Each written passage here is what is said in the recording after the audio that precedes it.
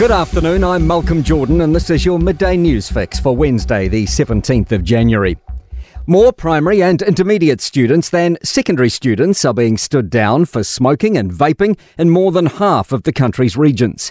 Education Ministry data shows in 2023, almost 4,000 students were stood down for it, up from around 1,100 in 2020.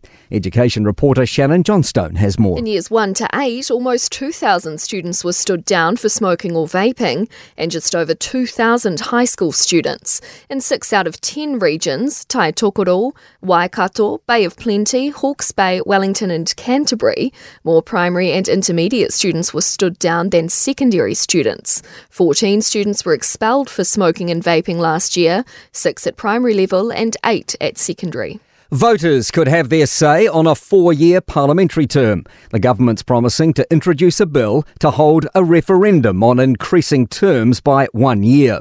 Leaders of both Labour and National have spoken out in agreement.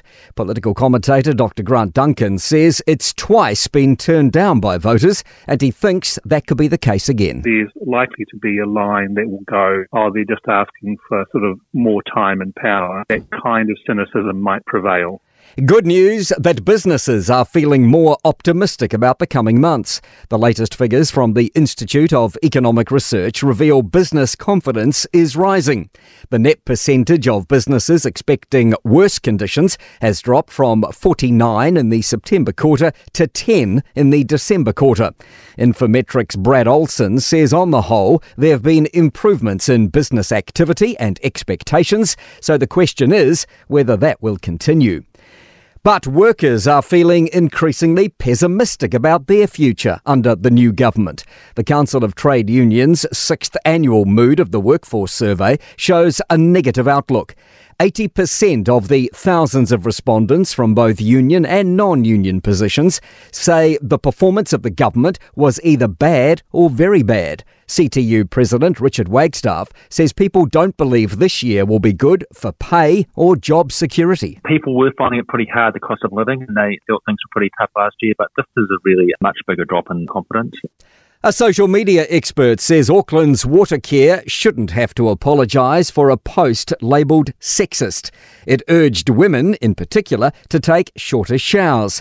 Watercare has now removed the post from Facebook and Twitter, apologising and saying it missed the mark. But social media agency boss Vaughan Davis says although he gets the outrage, the post wasn't really a big deal. New Zealand's third most popular hobby is being outraged online, so you find something that is upsetting people and a good fun to join that upset. To sport.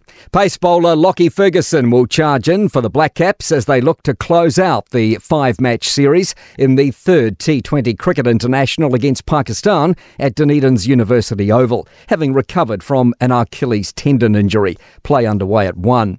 22-year-old Welsh outside back Lewis Rees-Zammit has quit rugby on the eve of Warren Gatlin's Six Nations squad announcement to pursue a career in American football.